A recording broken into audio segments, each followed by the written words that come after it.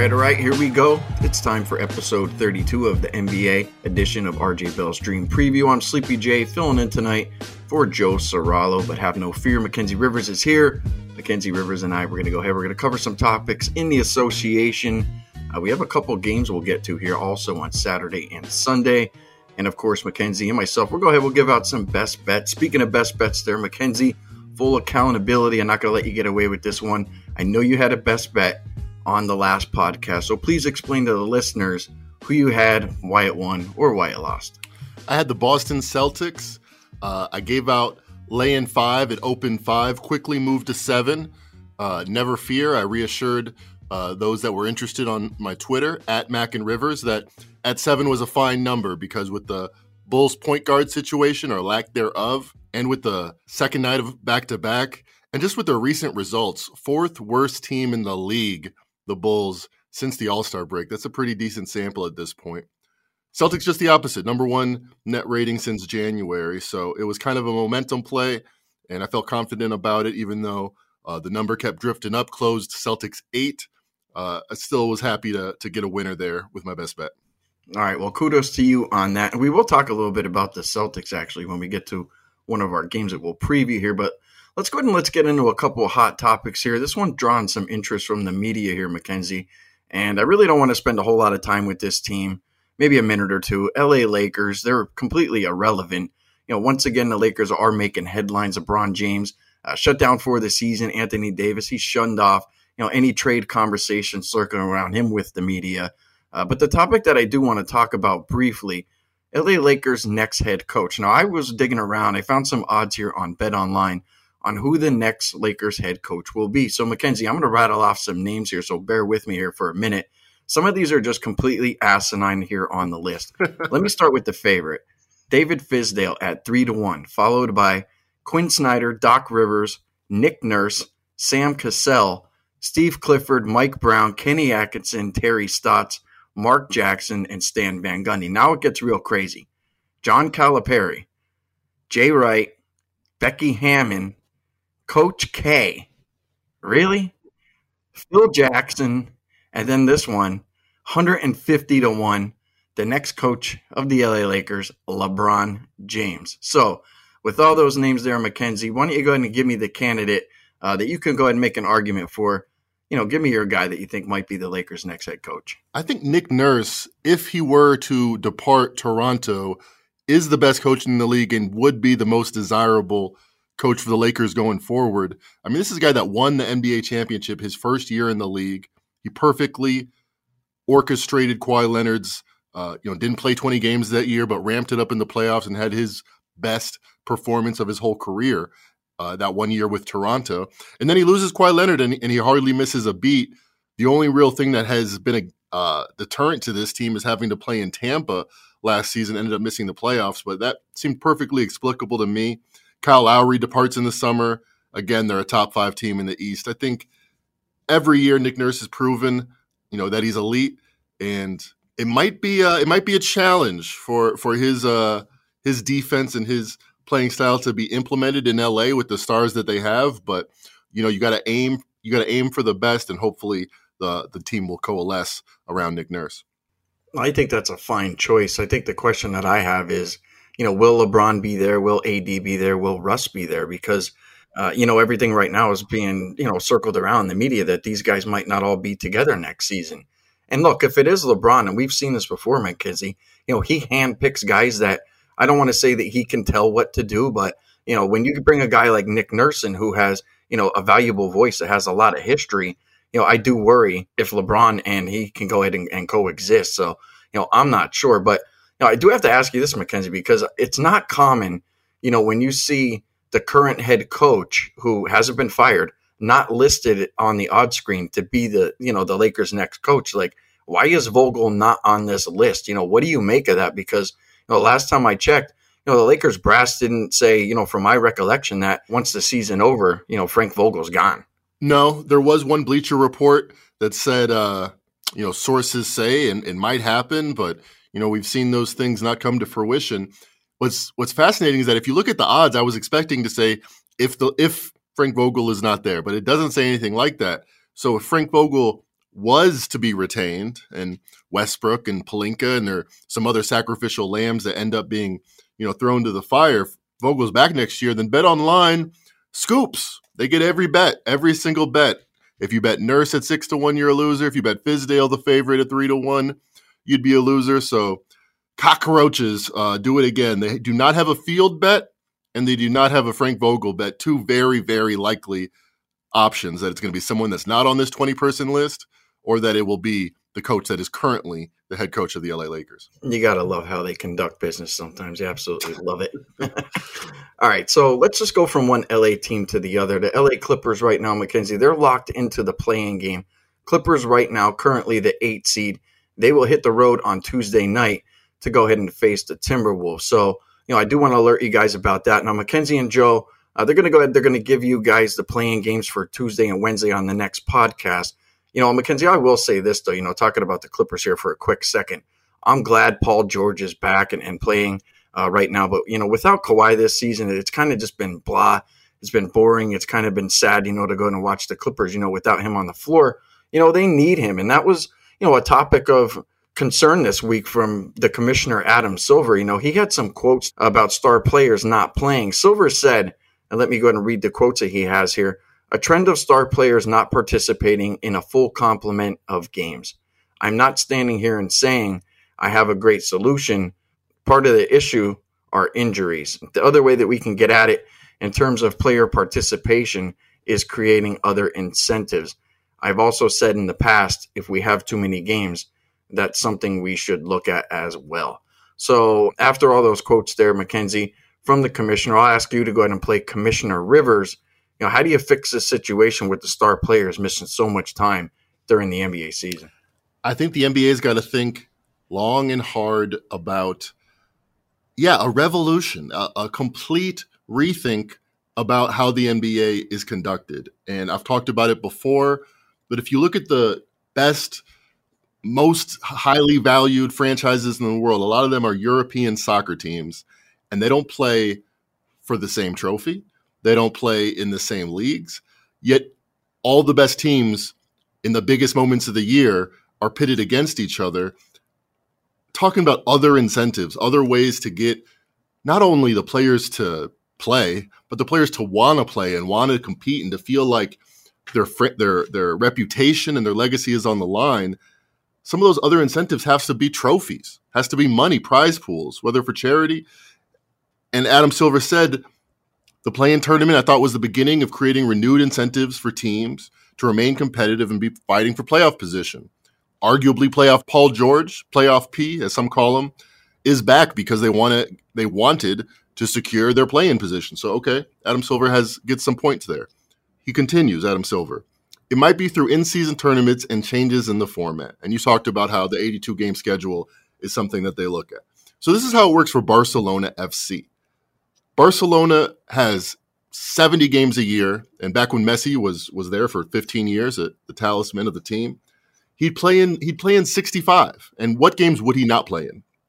Well, they have some in-season tournaments like the King's Cup, where they're going to play literally like the 80th best team in Spain. Messi's not going to be out there for that game. That's when you're going to get to see Barcelona's young, up-and-coming players play in a meaningful game, because if they lose, they're not winning the King's Cup that year. It's a meaningful game, but it's a way to get the development involved with the competition, and you're not playing that great of a team, so you're usually going to be able to do it with your B team. That's a great model. That's awesome. We get to see Messi play in all the biggest games, and the games that don't matter, there is a clear signal that they don't matter or that they're less important. And then the backups actually have something to play for. So to me, that just seems to work perfectly. And the NBA does it like this. We have an exhibition season called the preseason. We have about 75 games that everyone assumes kind of matters because you don't want to be the LA Lakers and you don't want to be missing the playoffs because then you have 0% chance to win the championship. And then you get to this moment in the season right now where the Celtics have played all year to get a good playoff seed, and now they don't really care because they don't really want the second seed with the chance to play the Nets.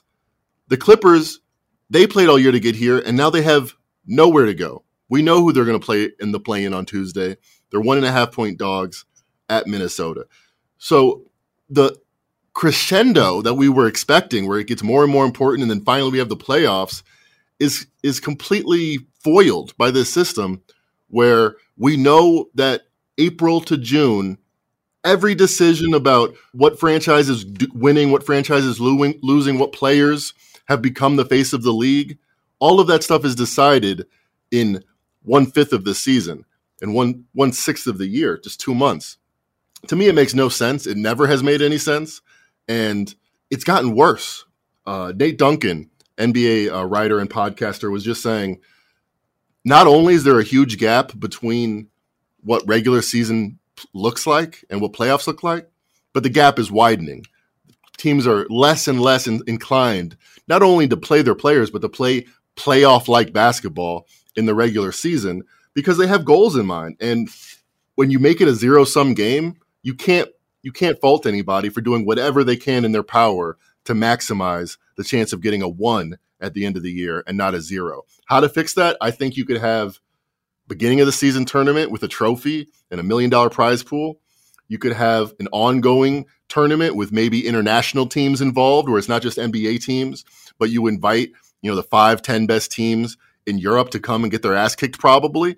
And then maybe not 1 year because Luka Doncic is blowing up. That's why you get that excitement, that novelty, and you get drama all the way through the year. The group stage of the Champions League, the English Premier League, into the knockout rounds. It's just a better version of the sport, whether or not you like soccer. I know a lot of people are not thrilled at 1-1 games like I am, but the fact that all the games feel like they matter from August to May, I think is remarkable, and the NBA should take notice and change.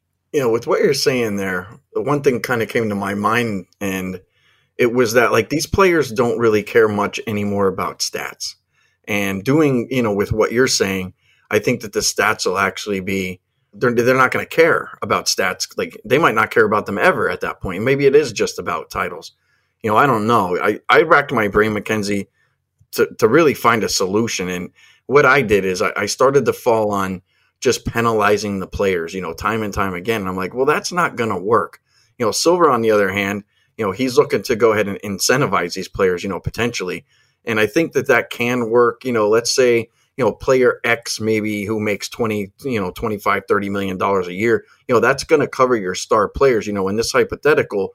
I can see the NBA offering bonuses. Let's say, if player X plays 65 games, 75, 70 games, whatever it is, with like incremental increases, I can kind of see that happens, and I'm sure, penalizing the players, that's not going to work out very well, and that's why, Silver is the commissioner and I'm not. I do believe he will find a healthy solution, though. I hope he doesn't, Mackenzie, to be honest with you, because I absolutely love the variance, without these star players when it comes to the prop market. I know that this, the books right now, they're struggling to go ahead and price lesser players. When you take a guy who is worth 5.5, 6.5 points to the line, it just becomes a feeding frenzy at the betting window. So I'm hoping that they don't come up with a fix for this. Like, give me one more year where I can go ahead and make as much money as possible, especially in the player prop market. But I do think eventually Silver will come up with some type of a resolution here, some type of a fix. And I do believe he's going to do the right thing and probably incentivize these players, which, I would penalize them, and nothing good's going to come of that. Something else Silver said is that the league has changed. It makes a lot of sense. There's more running per game. There's more, physical taxing on these players. There's no reason to think that the 82 games that was decided upon in the 60s, is needed today for any reason. I hear what you're saying, though. I hear what you're saying. As bettors, we kind of want the consistency where we're able to play off certain trends and certain ideas and certain concepts. I'd rather have a better league, though. I think long-term, I will be more happy betting and I will be more successful betting a league that has the best basketball. That's my favorite thing to bet on. 2 teams going for it, max effort, my power ratings, no adjustments for motivation. There was a really weird game today. The Heat were 4-point favorites at open against the Hawks. That's exactly where my power ratings have it. Despite the Hawks being, disappointing this year, they're still within 2 points of the Heat. I have the Heat 2 points better than the Hawks. The Heat at home, 2-point home court advantage. Heat were favored by 4, and that's what the line came out as. The idea that the Heat already clinched the 1 seed made a lot of bettors itching to bet the Hawks and just assuming that the Heat were going to rest everybody. So the Heat goes from 4 to 3 to 2.5 to pick them to all the way to +2, a home dog versus the Hawks. Then the Heat announced they're going to play everybody. Butler, Adebayo, Lowry, Hero, they're all going to be there. Spoelstra's coming back. It's a regular game for the Heat. They're not making any adjustment. Heat-style basketball. They're going to play hard, is what they're saying. The market doesn't really believe them. The Heat become a 1.5-point favorite at close. The number 1 seed in the Eastern Conference was considered a slightly worse team than the number 10 seed, the Hawks, despite playing everybody because of the subtext. What everybody knows is that the Hawks desperately want to win for 48 minutes. They're going to be acting like it. And the idea was the Heat probably weren't going to do that. The fact that they actually did and they actually won by 4, kind of doesn't speak to this, but the market does speak to the fact that the Heat didn't care about the game. That's what was firmly believed. Millions of dollars changing hands was saying this game doesn't really matter. That's what Adam Silver's talking about. That's the problem. That's what we need to change. Well, it was an interesting line movement, and I agree with you. We have to change that. You mentioned max effort. I think that's something that I'm going to circle back to here. One of the problems that we have, Mackenzie, is that you get these teams, on a TNT or ESPN. It's like, yeah, we're going to get this great doubleheader tonight, and you half the team's sitting out, and it's like, how do you handicap that? But how the hell do you sit down and watch that? It just becomes difficult. You mentioned the Celtics, a couple teams right now that are in the playoffs. Let's switch over to a topic that I do want to talk about you with. And I want to start out here in the Eastern Conference. Mackenzie, I want you to give me one contender and one pretender in the Eastern Conference. So this Boston Celtics, I've said this before, number 1 net rating since January with a bullet by far. In fact, now it's such a large sample that for the entire season, they're number 2 behind the Suns, best net rating in the league. I think the former is actually more telling of who they are because they had a new coach. Brad Stevens, 55% ATS winner for 4 years, fantastic coach. I don't think anyone in the league wouldn't think that Brad Stevens is an excellent head coach. He might be better in his current role as the advisor, as the GM, guy bringing in the players, knows the players, has faith in them. And Ime Udoka, as the coach, has proven to get this team to another place defensively and now offensively starting to pick up. They're without their best defensive player, Robert Williams. I've downgraded them 1.5 points for that. But he's going to be back. He's going to be back for the second round of the playoffs. If the Celtics, and I think this is most likely, get the Bulls, talked about this in this podcast, 4th worst team in the league. Not 4th worst playoff team, not 4th worst team in the East, 4th worst team in the 4th worst team in the entire league. The Detroit Pistons have been better. The Sacramento Kings have been better. The Chicago Bulls have fallen off a cliff, and now they're not going to get Lonzo Ball for the rest of the season, and I don't see how they turn it around. So the Celtics probably walk through, with or without Robert Williams, the Bulls, and then I think it just sets up great for them. I think they can continue this excellent play. Celtics would be my contender. And while I'm at it, the pretender would be the Chicago Bulls. I've said this before. The Bulls season ended when DeMar DeRozan shot 16 for 26, put up 40 points, and it wasn't even close for a second against the Milwaukee Bucks. The next 2 games, my best bet, blown out against the Celtics at home, and then even worse, blown out by the Hornets at home.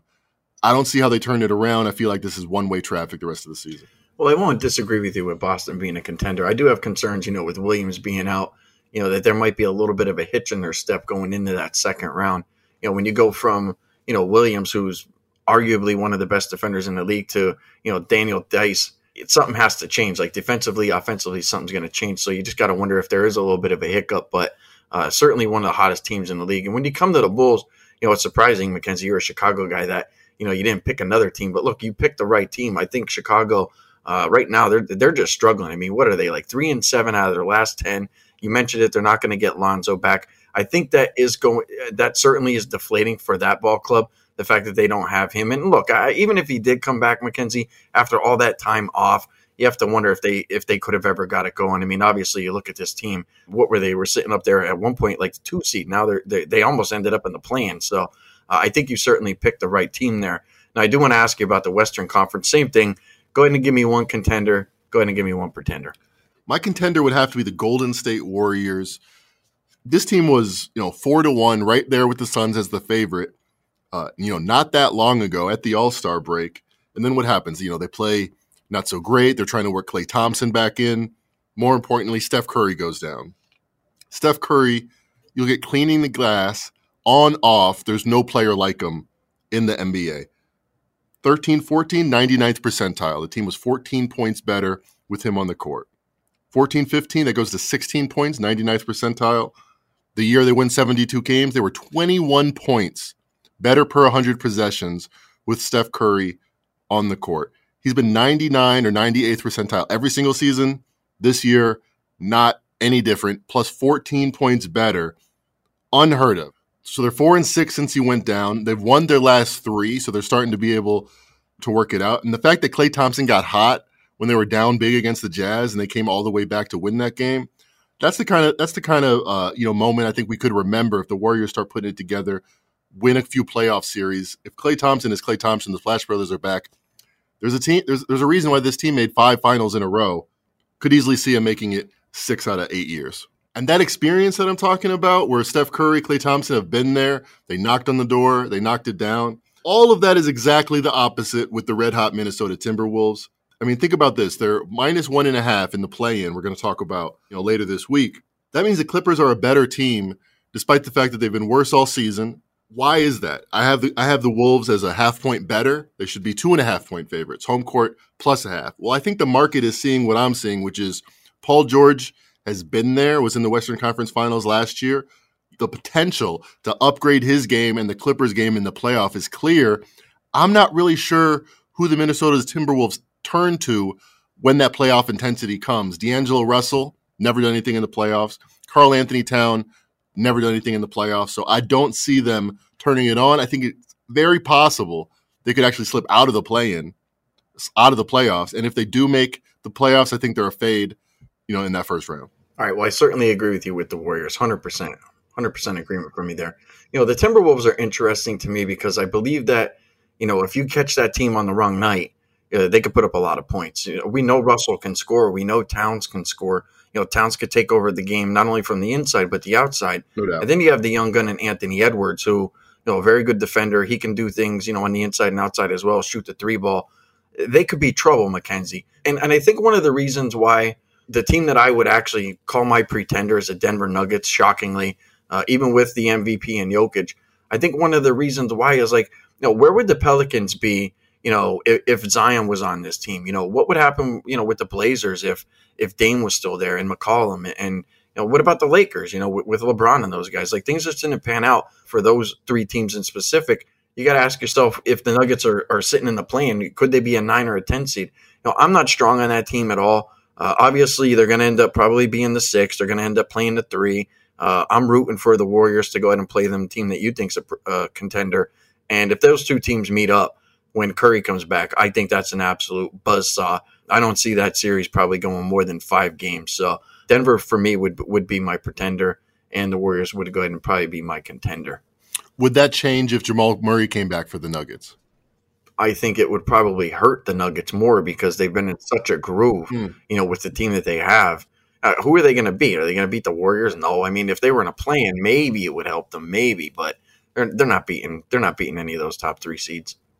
No, I agree with you. And, Curry has played this year with Klay Thompson, a couple times, not as much as they would like. And Curry's obviously played with Draymond Green for much of the past year. Jamal Murray hasn't been there for, 12 months. I don't see him coming off the street necessarily being that, +2 to the line player that he was even last year. I probably would feel a little better if it was like Porter coming back versus Murray. I feel like he's more plug and play. I feel like he is more plug and play, Porter, where he can just stand there in the corner and get you 20, going 8 for 10 from 3 on a night. Where Jamal Murray, he brings the ball up. Jokic has been the point guard. That would have to change a little bit if Jamal Murray came back.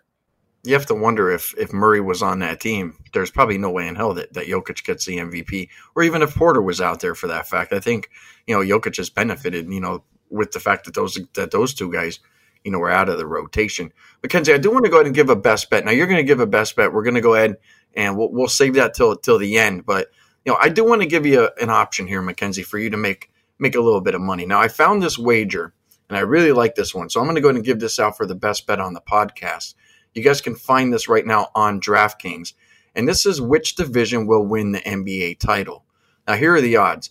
Pacific plus 155, Atlantic plus 220. Central Division 5-1, Southwest 10-1, Southeast 11-1, and the Northwest at 12-1. I really like the favorite Pacific Division here. I get the league's best team in the Suns, and we have a potential for, the Warriors to meet the Suns in the Western Conference Finals. If either of those teams make the finals, Mackenzie, I'm getting plus 155 on one of those teams. And I can't say for sure that it doesn't even matter who the East ends up having as their representative. Are they even going to be favored against the Suns or the Warriors? I mean, they would have to be minus 180, minus 175, to justify, the plus 155 I'm going to get, either with the Suns or the Warriors. So I kind of think it's kind of a no-brainer here. Take the Pacific to go ahead and win the title at plus 155, because I feel like, Mackenzie, in my opinion, I'm getting the two best teams in the league with the Suns and with the Warriors when Curry comes back and they get healthy. So I'm going to go ahead and give you guys that, my best bet, Pacific Division to win the NBA title. Mackenzie, you like that one or no? I do. I really kind of dig that one. I just think, back of the napkin, Suns probably plus 300 right now. They're probably 25% chance to win it. I'd give the Warriors probably better than the market at plus 850. I'd probably bump them up, probably give them a 15% chance to 20% chance. So you only need 40% on a plus 155 bet to break even. So right there, without any other considerations, I think the Suns and the Warriors have about a 40% chance to win it all. Where I start to love the bet is the idea that the Warriors are likely to get 3. I love their first round matchup against the Nuggets we talked about. And the Suns are locked in to get 1. So very, very likely we're going to have a Suns, not very likely, but more times than not, I think we have a Warriors-Suns Western Conference Finals. That means you're guaranteed to have a plus 155 ticket in the finals. The Suns are likely to be favored against most teams in the league. The Warriors will probably pick them against a team like the Bucks or maybe a slight dog. But still, plus 155 will be a great ticket to have to start the finals.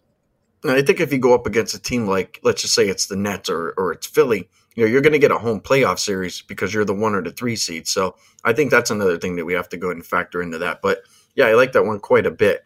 So let's talk some games here, Mackenzie. We have a couple here for Saturday that we do want to discuss and one for Sunday. Now, we will say this, that there are going to be some results that occur tomorrow that may affect whether teams play or not, whether they play their starters. So let's start out with one of the games for Saturday here, Mackenzie. We have the Golden State Warriors that we just talked about. They're going to be on the road here at San Antonio. San Antonio, they have 4 of their 5 starters that are not going to play. So right now on the pregame.com game center, we have Golden State minus 6.5. We have no total on this game. Mackenzie, you got any thoughts on that one? Yeah, this is a game that the Warriors probably have high motivation to win, and the Spurs probably don't have any already locked into the 10th. I don't see Greg Popovich's guys. I mean, you never know when it's his last go around. Greg Popovich growing the beard out. He's no superstars are on the horizon for the Spurs. So I think Greg Popovich is relishing the last couple of years as a coach. And I think despite the fact that they're arguably smartly resting, 4 or 5 starters, I think he gets the guys motivated. So I think it's a ball game. Klay Thompson being out is a big absence. Definitely without Curry, we saw how critical he was down the stretch against Utah. But I still think the Warriors, have enough firepower with Poole and Wiggins and Draymond, of course, to get it done against the, Spurs B team. So I think the line's about right, is what I'm saying. I think the Warriors should be favored, but the Spurs are, they're sneaky. I think they throw out enough guys to compete. I'm not sure if they do or not. I kind of really like Golden State here, with the 6.5. The fact is, look, they want the 3 seed. They want to go ahead and play a home playoff series at home, with Draymond and Klay and Curry. I think that's like number 1 on their list. But, when I look at the injuries here, for the Spurs, Murray's not going to play. He's got an illness right now. Keldon Johnson, probably their second best player on the roster, he's not going to play. He's got right knee soreness. And then Devin Vassell, he's not going to play either. He's got left heel soreness. And then you got Jacob Poeltl with, their starting center. He's got back soreness. Like, Mackenzie, we're talking about star players, not playing, but they're getting really creative with the sorenesses and the numbnesses, with this Spurs team. Yep. I'm going to let you go ahead and you can get mad at me, Mackenzie. You can do whatever you want here, but I'm going to make a crazy statement here. And I really, really, truly, truly believe this. And I know how much you love watching the NBA. I'm going to make a crazy statement here. Greg Popovich is so overrated. Woo! I honestly believe if you took the Hall of Famers that he had off his roster, that guy would struggle to get to the playoffs each and every year. Here's my concern with him in general is that when he has a healthy ball club, and let me take Murray as an example. Murray would go out, he'd start the game out, he would be 5 for 5. Made 2 layups, made a jumper, made 2 threes, maybe a couple free throws here and there, and then I'll take him out at the 6-minute mark. It was like, dude, what are you doing? You just took your hottest player off the floor for no reason. No reason. And he did that for a number of years. Now, finally, 3 years after, all these players get through the adolescent stage, Popovich is like, yeah, go out there and play 35, 38 minutes. It was like, I don't know, man. I don't trust him in the playoffs. I don't like his rotations. And here's one of the reasons why I brought it up. This is why I like Golden State. When he has all these guys out, what's he going to do with his rotation? Is he going to take, one of the guys like maybe a Tyus Jones or something? Is he going to rip him off the floor after he starts hot? So I don't know if you agree with me with Popovich, Mackenzie, but I've just had this serious dislike for, the way that he's coached his players over the last couple of years. And I honestly think he was carried by a bunch of Hall of Famers. And I think that's one of the reasons why, Kawhi wanted out of there. I know there were a lot of medical things going on, but I think he kind of fell off after the boys, stopped bringing home the championships. Wow, shots fired. Definitely respect Pop. Think he's a good coach, but Doc Rivers has talked about this before. There's very little an NBA coach can do without talent. Talent decides the game. I think probably his biggest claim to fame is the fact how much better Tony Parker, Manu Ginobili, and even Tim Duncan got in their careers. How much better Kawhi Leonard got, most improved player, the 15th pick. So DeJounte Murray has made a huge leap this year. Is he? Let me look. He might be most. No, I guess John Morant is still going to be most improved player, but DeJounte Murray would probably be second on that list. By the way, Murray not going to be out there. The Spurs are 4-9. Can't do it without talent. 4-9 this season without their point guard, DeJounte Murray.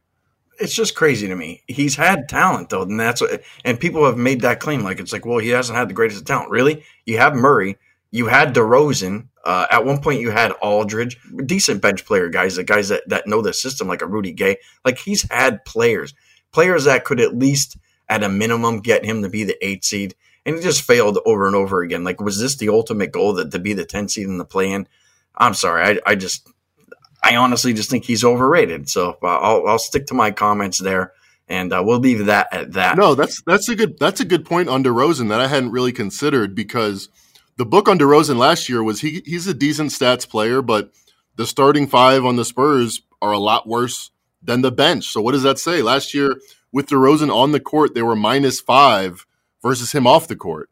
Flash forward a year, he's an MVP candidate. The Bulls are +7 with DeRozan on the court. He's obviously a very talented player, but he was not working in Spurs' system, in Greg Popovich's system. I think that's a good point. And that was one of my concerns, was like you get a guy like DeRozan, and I saw it multiple times, and he did the same thing with Murray. It's like you can't let the guy start out 6 for 6, God forbid, and then hurry up and yank him off the court, and let's get let's throw Lonnie Walker in there, or Brian Forbes, or an Anderson. I'm like, dude, what are you doing?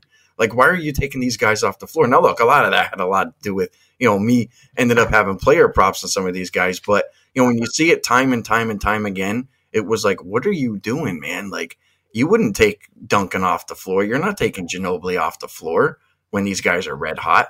I don't know, man. It's just a head scratcher. So I'll just leave it at that. I'll put the shots fired out there on Greg Popovich. I think he is overrated. Kudos to him. Congratulations. Certainly a Hall of Famer, but it is what it is. I'll just leave it at that. Hey, I'm the number one guy to say this guy can be great and this guy can be way overrated. Those things are not in any way contradictory. Well, I love the debates that you have, when it comes to the LeBron and Michael Jordan GOAT conversation. Those were certainly some good conversations. Let's jump into the next game here, Mackenzie. We have Indiana, we have Philadelphia. Philadelphia currently right now -14, Mackenzie. High total in this one, 234. Now, in my opinion, Mackenzie, I think that there is a chance that Philly may pull the plug on a bunch of these starters. Now, look, the Raptors, currently right now they sit in the 5 seed, but they only have one game left. So they're 1.5 games back from Philly, so Philly cannot slide to the 5 seed. And if the Philadelphia 76ers are content, with playing the Raptors in the playoffs, I would just say just be careful going ahead and betting the 76ers, before the injury reports, start to surface. I'm not sure how you feel about this game or Philadelphia in general, but Philadelphia laying 14 here, Mackenzie. What are you thinking? So Rick Carlisle, Pacers coach, recently said he has no intentions of being the general manager. Kind of out of the blue statement, which kind of implied that he is the de facto general manager, or at least he has that option. The whole year, the Pacers have gotten better and better on offense. The last 12 days, they're the 5th best offense in the league, and they've gotten worse and worse on defense, giving up 128 points in their last 7. Why is that? Well, I've talked about this since the Sabonis trade. They want to see what they have in Tyrese Halliburton. They want to see what they have in Buddy Hield. They want to see what they have as a run-and-gun team, because a lot of these guys are not going to be back next year if they can't hack it. So we want to see who can put up points.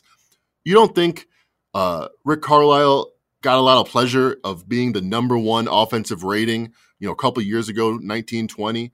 I think he thinks he can recreate that. I think that's why he went to Indiana. And I think this has just been an experiment about how fast the team can play, how aggressively can they prioritize offense. That's where I think the Pacers are at right now. They're caring more about style of play and looking towards the future. Yeah, I don't know about that team defensively right now. For me, Mackenzie, if I could find a decent team total, on Philadelphia, I probably would go ahead and consider playing them over. As you mentioned, they're giving up 128 points per game over the last 7. It's like 133, 132, 131, 129. It's like, if Philly brings the boys tomorrow, especially with Embiid, crying out there that he's not going to get the MVP, don't be shocked if he goes for, a 40 piece and the rest of the team all chips in and they just try to blow the doors off this team, getting some real momentum, going into the playoffs. That's probably the only thing that I would do. I certainly wouldn't lay the 14 points, but that's kind of the recommendation that I would give for that game. Let's jump over to Celtics at the Grizzlies. This will be our only Sunday game here that we'll go ahead and look at. Projected number for this game, Mackenzie, Celtics at Grizzlies. Do you have one? Yeah, I think so. This was in Boston not too long ago, and Boston was -3 at close, saying Boston's 1 point better. And now it's in Memphis. I think that Boston is still 1 point better with Ja Morant there. So I think it's going to be Memphis -1. That's what my projections make it. All right, Mackenzie, how about Ja? Right now he's listed as questionable. Since they're saying he's probably going to play Sunday. So, how you feeling about him potentially playing for this game? Yeah, I think it's telling that it is looking like he's going to play Sunday, because there wasn't really any reason for him to be brought back at all before the playoffs. I think they want to get him some reps. I think they're tired of the 21-3 storyline of how good they've been without him. He might be tired of that. So, yeah, the last big-time game that they lost was at Boston. I think he's got revenge on his mind. I think that's why he suits up, because even though Boston really needs the game and Memphis doesn't, I think Memphis, they haven't let up all season. I think this is a game that they want badly.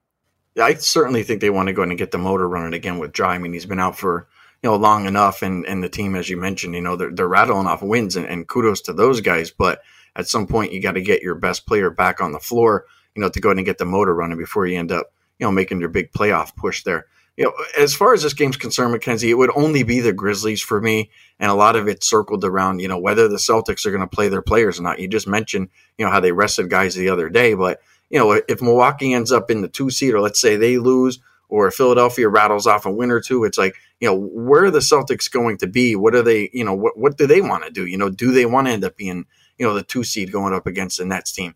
So it's just tough for me to go ahead and back the Celtics blindly. I do believe that the Grizzlies will go out to play, go out to win, and Ja will be on the floor. So that would be the only way that I look right now. But I honestly think that there might be a chance that we get a lot of movement in this game, based on, who ends up getting sat or what maybe the motivation might be. So I'm not sure necessarily what you think about the Celtics, going into this game. But do you think that there's a potential that maybe we don't see Tatum or Brown or anybody on the floor for Boston? I would be surprised if we see any type of shenanigans from Boston in this game, because the Philadelphia 76ers have 2 very, very winnable games. So the Sixers game against the Pistons and this Celtics-Grizzlies games will both be 4 o'clock Pacific Sunday. So very likely the Celtics have the tie break. If Philly wins out, The Celtics would need to win that game to get the 3. Compare that to having to go to Toronto, and we don't know. It hasn't been reported which Celtics may or may not be vaccinated. So big win, big necessary win. I'd be surprised, big game, I should say, if the Celtics don't play all their guys. There is one play that I'll be looking at for this game, and that's the Celtics team total over. Couple reasons here. One, Grizzlies have been much, much better on defense without Ja Morant. Makes a lot of sense. Tyus Jones is just a better defender. They play slower. And for whatever reason, those guys have been motivated. Jaren Jackson has been playing out of his shoes. They've been better on defense recently. Now they got to incorporate a faster player, a faster-paced player that's much worse on defense in Ja Morant. That's the Grizzlies side of it. I think their defense will be worse. And then the Celtics, since Robert Williams went down, they haven't been great shakes on defense, but they've been the number 1 offense in the league over the past 30 days to go along with the defense that's been elite all season. In a must-win game, I think they might have to turn the pace up if they're trailing at any point. I do think the Celtics team total over will be a play that I'm looking at there. All right, we'll go ahead and make sure that everybody goes and wagers on that. Solid stuff there, Mackenzie. I do want your best bet. I gave out mine already. What are you looking at? Let's go to Sunday. My best bet will be the Nets Pacers over. You look at the average of their last 10 games, this is about 235. Wouldn't be surprised. Last day of the season, school's out, last day of school. We get a lot of overs. We get a lot of unmotivated teams playing really fast. So I would play this up to 240. I like the Nets Pacers over. Now, I talked about it before. Rick Carlisle has accelerated the pace of this team, and he hasn't really worried about defense. They've been dead last on defense by a mile the last 30 days, and even worse recently, giving up 128 points per game their last 7. Now we get the last game of the season, so it's the last time they're going to be able to see what a run-and-gun type style can do with Buddy Hield, Halliburton, all those guys. On the other side, the Nets offense hasn't actually been that great recently. The last 30 days, they've been, themselves, 5th best in the league. But the last 2 weeks, they've just been 16th. They've kind of been sputtering. I think this is their wake-up call with a must-win game to secure the 7th seed against a team that doesn't play any defense, that wants 150 possessions in a game. I think they're going to get Curry, Irving, Durant all working at the same time. So they're going to be monster favorites. They're going to be 14-point favorites or so. But I do think the Pacers are going to push them. I think the Nets will do what they have to do to get the win. And I think this game ends up like 140, 126 or something. Just no way they can set this high enough, I think, for this to go under. So my best bet, up to 240, Pacers, Nets on Sunday, over the total. All right, I like that one, Mackenzie. I don't disagree with you there. Let me ask you this question, though, because you're talking about the Nets' defensive issues and stuff like that. Do you think Ben Simmons comes back, man? It's a fascinating question because I'm not sure how a year off, essentially 10 months off, couldn't be enough. But ESPN reporting that it's very unrealistic that he'll be back for the play-in. I think reading the tea leaves that tells me it's probably unlikely he's there for game 1 of the first round. But he's gearing up for a reason. He probably will be there, I'd say, game 3 of the first round. So let me throw this at you, Mackenzie, because you know me very well, and you could probably call me the king of conspiracies. Oh, yeah. Do you think that there's a potential that Simmons doesn't play because he may lose that arbitration case with the Sixers, and he might lose out on $20 million? Look, if he sits out and he doesn't play, that can only make his case so much stronger.